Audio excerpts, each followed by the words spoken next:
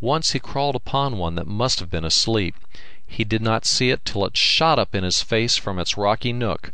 He made a clutch as startled as was the rise of the ptarmigan, and there remained in his hand 3 tail feathers.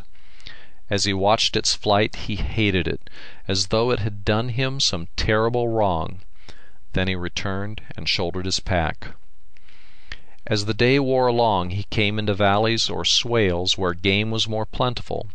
A band of caribou passed by, 20 and odd animals, tantalizingly within rifle range.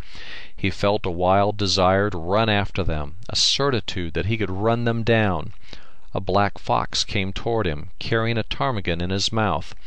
The man shouted. It was a fearful cry, but the fox, leaping away in fright, did not drop the ptarmigan.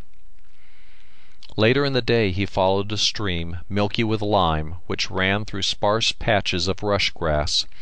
Grasping these rushes firmly near the root, he pulled up what resembled a young onion sprout no larger than a shingle nail. It was tender, and his teeth sank into it with a crunch that promised deliciously of food. But its fibers were tough. It was composed of stringy filaments saturated with water, like the berries, and devoid of nourishment. He threw off his pack and went into the rush grass on hands and knees, crunching and munching like some bovine creature.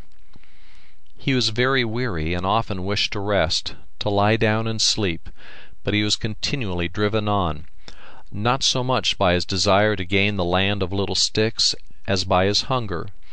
He searched little ponds for frogs, and dug up the earth with his nails for worms, though he knew in spite that neither frogs nor worms existed so far north.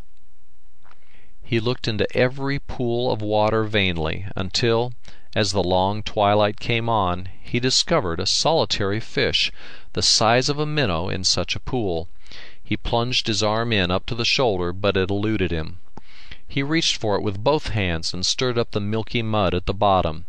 In his excitement he fell in, wetting himself to the waist. Then the water was too muddy to admit of his seeing the fish, and he was compelled to wait until the sediment had settled. The pursuit was renewed till the water was again muddied, but he could not wait. He unstrapped the tin bucket and began to bail the pool. He bailed wildly at first, splashing himself and flinging the water so short a distance that it ran back into the pool. He worked more carefully, striving to be cool, though his heart was pounding against his chest and his hands were trembling.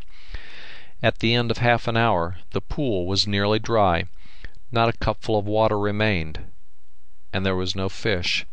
He found a hidden crevice among the stones, through which it had escaped to the adjoining and larger pool, a pool which he could not empty in a night and a day. Had he known of the crevice, he could have closed it with a rock at the beginning, and the fish would have been his. Thus he thought, and crumpled up, and sank down upon the wet earth. At first he cried softly to himself, then he cried loudly to the pitiless desolation that ringed him around, and for a long time after he was shaken by great dry sobs. He built a fire and warmed himself by drinking quarts of hot water, and made a camp on a rocky ledge in the same fashion he had the night before. The last thing he did was to see that his matches were dry and to wind his watch. The blankets were wet and clammy. His ankle pulsed with pain. But he knew only that he was hungry, and through his restless sleep he dreamed of feasts and banquets and of food served and spread in all imaginable ways. He awoke chilled and sick. There was no sun. The gray of earth and sky had become deeper, more profound. A raw wind was blowing, and the first flurries of snow were whitening the hilltops.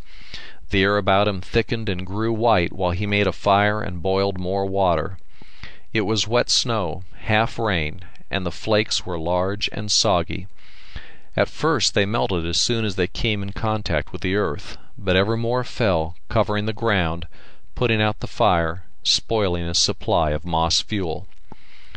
This was a signal for him to strap on his pack and stumble onward, he knew not where.